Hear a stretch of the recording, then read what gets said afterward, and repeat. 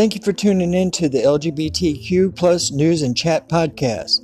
Download the anchor.fm app to leave a message about the show or request to be a guest to share your story. Segments tonight are being recorded from a public restaurant. Please be aware there will be background noises. This was published in The Guardian from Australia. This could have been written anywhere. This piece was published anonymously to protect the writer. Even though it was written from a cisgender person, it could apply to anyone in a relationship. Dear Prime Minister, I'm writing to express my deep concern about your recent announcement of a joint parliamentary inquiry into family law and child support. I write to you from a position of significant experience as a person who has lived through domestic violence and who continues to suffer its effects post-separation. I share parental responsibility of my children and co-parent to the best of my ability with the man who tried to strangle me and who continues to expose our children to domestic violence.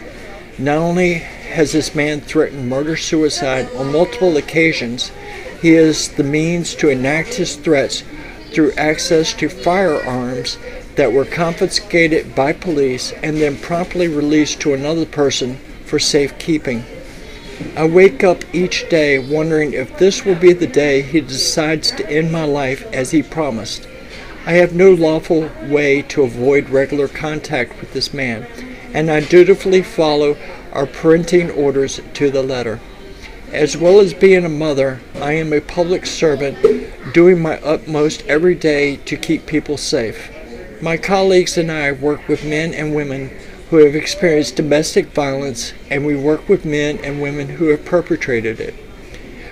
We rely every day on the work of experts on this complex social issue to guide us, and ask only that you do likewise. Please listen to those on the front line who grapple with complexity, fear, and risk every day, and who understand what needs to be done. I do not need sympathy or hollow words, and nor do the other victims of domestic violence across our country. I need to know that my government cares enough about my life and the lives of my children to act now to implement what you already know needs to be done. It may very well be the case that the terms of reference of your new inquiry are important to many, but they should not undermine the safety of children and families who need you to act now. My concern about the facts of this inquiry is amplified by the appointment of Senator Pauline Hanson as co-chair. Hanson has demonstrated through her own words that she is incapable of exercising impartiality in relation to these issues and is therefore unsuitable choice to lead this piece of work.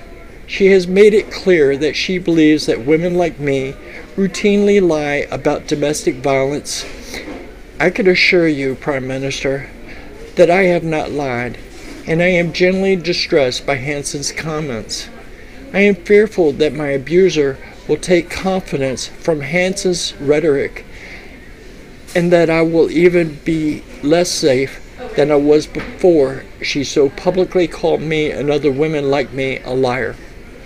I assure you that I want nothing more or less than to feel and be safe, because I have so little faith in the current systemic responses to domestic violence. I keep a small notebook that I have labeled For the Coroner. In it, I have recorded each and every interaction I have had with government and government-funded systems and services in my quest for safety and a life free of fear and control. I have made it clear to my friends and family that this notebook is to be provided to the Women's Legal Service in the event of my death at the hands of my former husband. I do this not to be morbid, but because I want my voice to be heard at my inquest. If I have to make the ultimate sacrifice in the name of shared parental responsibility, I want Australia to know what happened and why. If the worst were to happen, I want everyday people to understand how the systems our governments have built over many election cycles have conspired to cause my death and render 2 young children motherless. This is not a social issue that can be reduced to the sum of its parts. It is not a problem that political posturing and acquiescence to those with extreme and biased views can fix. Do something that will make a difference now. Call a royal commission if you must, but please, please, please listen to the experts. Don't use this newly announced inquiry as an excuse to sit on your hands and do nothing to implement the recommendations of the Australian Law Reform Commission and the House of Representatives Standing Committee. Please engage with smart people with the capacity to sit with untold complexity and hear the stories of everyday Australians without being tempted to recommend simplistic knee-jerk responses that will tip the precarious social balance backward and cause more death and devastation. By pursuing the course of action you have chosen, you have emboldened those who choose to use violence against their partners, and you have rendered victims more fearful and more reluctant to come forward than ever. How is this the best interest of the country you lead? I understand that you need to keep Hanson on side in the Senate, but surely you have other skills in your leadership toolbox you can use to influence and collaborate without hanging vulnerable victims of family violence out to die.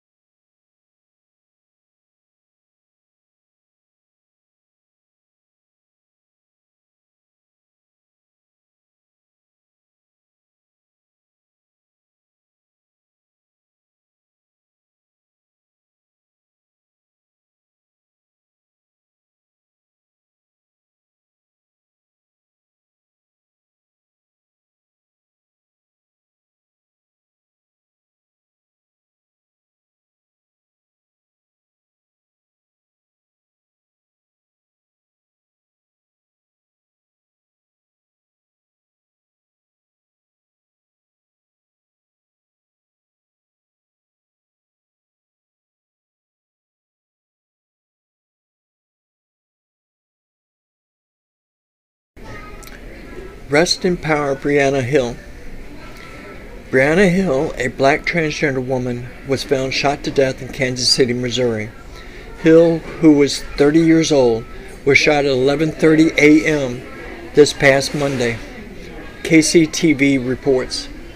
She was dead before police arrived. Police said that the shooter was found at the scene of the crime and that he has been taken into custody. Police Captain Tim Hernandez said that they are not looking for other suspects. Investigators are trying to establish the motive for the killing. Hill is the second transgender woman murdered in Kansas City this year. Earlier this year, Brooklyn Lindsay was fatally shot in Kansas City. Sit down. She is also the 21st transgender person this year in the country. All but one have been women of color. Matthew Shepard's parents call out the Trump administration for acting like they care about their son's death while supporting discrimination against LGBTQ people. Nearly 10 years ago today, the Matthew Shepard and James Byrd Jr. Hate Crimes Prevention Act passed Congress. The law allowed the federal government to track hate crimes and to intervene in cases where local and state law enforcement officers aren't able to properly investigate and prosecute hate crimes. The Justice Department held an event to honor the 10th anniversary of the legislation. Dennis and Judy Shepard, whose gay son Matthew was brutally murdered in 1998, didn't attend, but they sent a statement calling out Attorney General William Barr and Donald Trump for their opposition to LGBTQ equality. The Shepards called on Barr to take a stand as a member of this administration to disavow and condemn any person who fuels the fires of hate with their words and actions. They also brought up the 3 cases currently before the Supreme Court about whether Civil Rights Act protects LGBTQ people. The Trump administration and the Justice Department have filed briefs in the cases arguing against LGBTQ protections. We find it interesting and hypocritical that Barr would invite us to this event commemorating a hate crime law named after our son and Mr. Byrd, while at the same time asking the Supreme Court to allow the legalized firing of transgender employees, the statement said. You cannot have it both ways. If you believe that employers should have the right to terminate transgender employees just because they are transgender, then you believe they are lesser than and not worthy of protection. Attorney General Barr did not attend the Justice Department event either, and he sent a statement saying that hate crimes are reprehensible, precisely because they are fueled by bias against specific people and groups. They also are a grave affront to America's foundational principles and ideals, his statement said.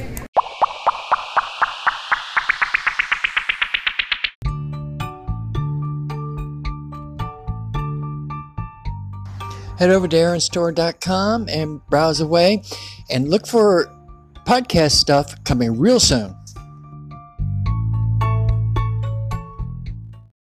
Listener support is much appreciated.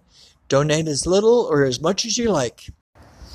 Hey listeners, if you wish to comment on any or all segments of the show, you must download the Anchor.fm app from the Apple App Store or Google Play.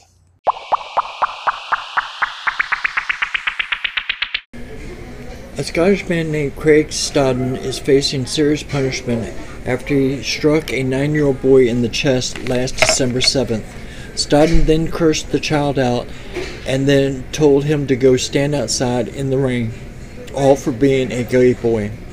According to prosecutor Vicky McMillan, Stodden shouted at the boy to get the F out of here. This caused the boy to cry. The accused bent down to him and shouted, "Why the F are you crying?" and then struck him to the chest. After the blow caused the boy to fall onto the floor, his mother entered the room and told Stodden to leave the child alone.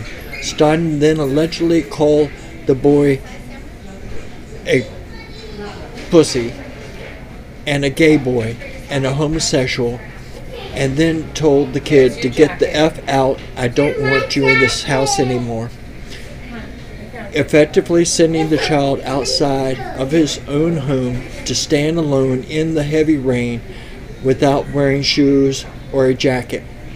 Some passersby in a car saw the child and then invited him to take shelter in their car. At this point, Stodden went outside and, not seeing the child, asked the car's driver if they had seen the boy. Stodden apparently didn't see the child in the car's back seat. After the driver asked the boy if he knew Stodden, the boy cleverly said no. The driver then took the boy to the local police station. When the child's mother later called the police to report her son as missing, police informed her that he was at the station. Stodden was later arrested when authorities at the hospital saw that his punch to the child's chest had resulted in serious bruising. Sheriff Elizabeth McFarlane, who serves as the sentencing judge overseeing the case, told Stodden, I was just thinking there must have been a very good reason for you to behave like this, but I can't think of any reason why you would say that to this boy. The impact on that young boy will probably be lifelong. I'm glad I'm not sentencing you today. I'm glad I will have 3 weeks to reflect. Stodden will face sentencing on October 23rd. A federal judge Tuesday struck down the portion of the Affordable Care Act that forbids anti-transgender discrimination in health care, a decision that is likely to be appealed, meaning the provision will stand while the court process continues. The provision, Section 1557, also bars insurers and health care providers from discriminating on the basis of sex or of a patient's previous pregnancy termination. But U.S. District Judge Reed O'Connor in the Northern District of Texas ruled that Section 1557 interferes with providers' religious freedom and therefore violates the Federal Religious Freedoms Restoration Act, The Hill reports. A lawsuit challenging the rule came from 5 conservative states and the Franciscan Alliance, a group of Christian healthcare providers. They sued in 2016 when Barack Obama, who signed the ACA into law, was still president, and his administration defended Section 1557. But when Donald Trump became president, his administration withdrew defense of the provision. 2 private nonprofit groups, River City Gender Alliance and the American Civil Liberties Union of Texas, stepped in to defend it in the absence of the federal government's advocacy. The Trump administration has also proposed revising the section to exclude the ban on discrimination based on gender identity. O'Connor had earlier issued a nationwide injunction against enforcement of the section, meaning it was still part of the law, but the federal government could not sue a health care provider for discrimination. An appeal of his ruling today would keep the section intact for now, but the federal government would still not enforce it. Last year, in a separate case, O'Connor found the entire ACA unconstitutional, but the law still stands and makes health insurance available, as that ruling is being appealed. His ruling Tuesday is far from the last word on Section 1557, transgender rights activists pointed out. The ruling firmly places Judge O'Connor's court and the Trump administration on the fringe of the legal establishment, particularly when combined with his odd ruling against the entire Affordable Care Act. Gillian Brandstetter, Media Relations Manager for the National Center for Transgender Equality, told The Advocate. The ruling does not, however, change the fact that transgender people remain covered under Section 1557, as read by literally every other federal court, nor does it erase the tens of thousands of comments defending the 2016 rule on both moral, legal, and public health grounds. We remain determined to defend the right of every patient to fair and equitable treatment by providers and insurers regardless of who they are or who they love. Brandstetter also pointed out that regardless of the Trump administration's lack of enforcement, anyone could still challenge a denial of care by a provider or denial of coverage from an insurer under Section 1557. Trans people are still challenging insurers and providers in court as we speak, and as the progress in the Evan Minton case in California shows, they are still winning. A state appeals court recently affirmed Minton's right to have his lawsuit over the denial of his hysterectomy heard, reversing a lower court's dismissal of the case. State attorney generals and governors are still securing settlements from insurance carriers under Section 1557, as the case of Emblem Health in New York shows, Brandstetter added. Emblem Health was fined by the state last year for insufficient coverage of gender confirmation surgeries and directed to cover them in the future. Any trans person who experiences discrimination in a healthcare setting can and should seek legal recourse and in any court but Judge O'Connor's. They should expect to win.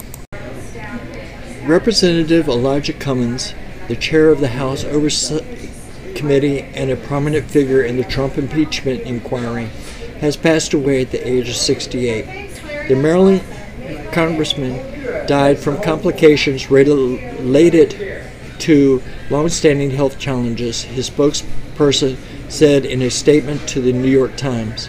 Cummings served 12 full terms representing Maryland's 7th Congressional District and first took office after winning special election in 1996.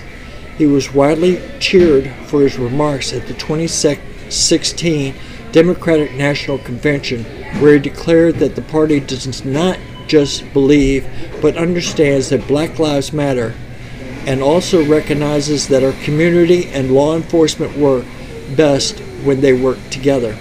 The Maryland Democrat, who recently made headlines after being repeatedly targeted by President Donald Trump, was also a consistent ally and supporter of the LGBTQ+ community. Cummings was a fierce critic of the legislation that would allow employers to discriminate based on sexual orientation. During a 2016 hearing, the lawmaker swiftly debunked the logic behind the proposed First Amendment Defense Act, or FADA, bill that would prevent the government from taking action against businesses or individuals who discriminate against LGBTQ+ people. The legislation is similar to Mississippi's HB 1523, the harshest religious freedom law in the United States. As Think Progress reported at the time, Cummings asked the panel of witnesses some basic questions about your views on discrimination and inquired whether or not they thought it was okay to discriminate based on race, gender, or disability. No one raised their hands, and then he asked the same question about people in same-sex marriages. By that time, not even a single FADA supporter raised their hand. The bill was called for a hearing in Congress exactly 1 month after the Pulse nightclub shooting in Orlando, Florida, in which 49 people were gunned down during the gay bar's Latin night. At the time, it was the largest mass shooting in U.S. history.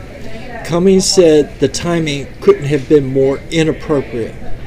Even if you truly believe that being gay is morally wrong, or that people should be allowed to discriminate against gay people, why in the world would you choose today of all days to hold a hearing on this discriminatory legislation, he said. FADA has yet to become law despite being backed by Trump. But Cummings had been an ally of the LGBTQ plus community for years, expressing his support for same-sex unions during the lead-up to Maryland's historic 2012 referendum on marriage equality. After becoming the first U.S. state to limit the definition of marriage to one man and one woman in 1973, it also became the first to pass the freedom to marry in a statewide vote, 52.4% to 47.6%. The law took effect in January 2013. In comments to the Washington Blade, Cummings recognized that society had come a long way on that issue. He said, "I'm the son of two Pentecostal ministers. In my home, women putting on makeup was considered a sin. That's the kind of house I grew up in. And so you can imagine some issues are very, very difficult." But while Cummings admitted that he wasn't always supportive of same-sex marriage, he told the LGBTQ plus newspaper that his feelings on the subject evolved following a 2012 vice president debate between Joe Biden and Paul Ryan. Although Biden describes himself as personally pro-life, he said supports women's reproductive rights because he does not want to subject other people to his feelings. "I said to myself, how would I feel if somebody told me that I could not marry my wife for a lifetime," he said. "My position is we have one life to live. There is no dress rehearsal, and this is their life." And after the Supreme Court issued its 2015 landmark ruling that made same-sex marriage the law of the land, Cummings celebrated the landmark LGBTQ plus rights victory. It so clearly and rightly upholds the principles of freedom and equality under the law that our nation embodies. He said in a statement, "I congratulate Mr. Ogerfield and all of those who have fought so hard for this decision for these many years. Today our nation celebrates with you. Your courage and determination to defend your civil rights should be an example to us all as we work to protect and defend people's rights across this great nation. As the nation mourns a beloved figure who dedicated his life to advancing civil rights, Cummings should also be remembered for serving as a profile in courage for LGBTQ plus Americans." Thank you again for tuning in to the LGBTQ News and Chat podcast. Talk to you soon.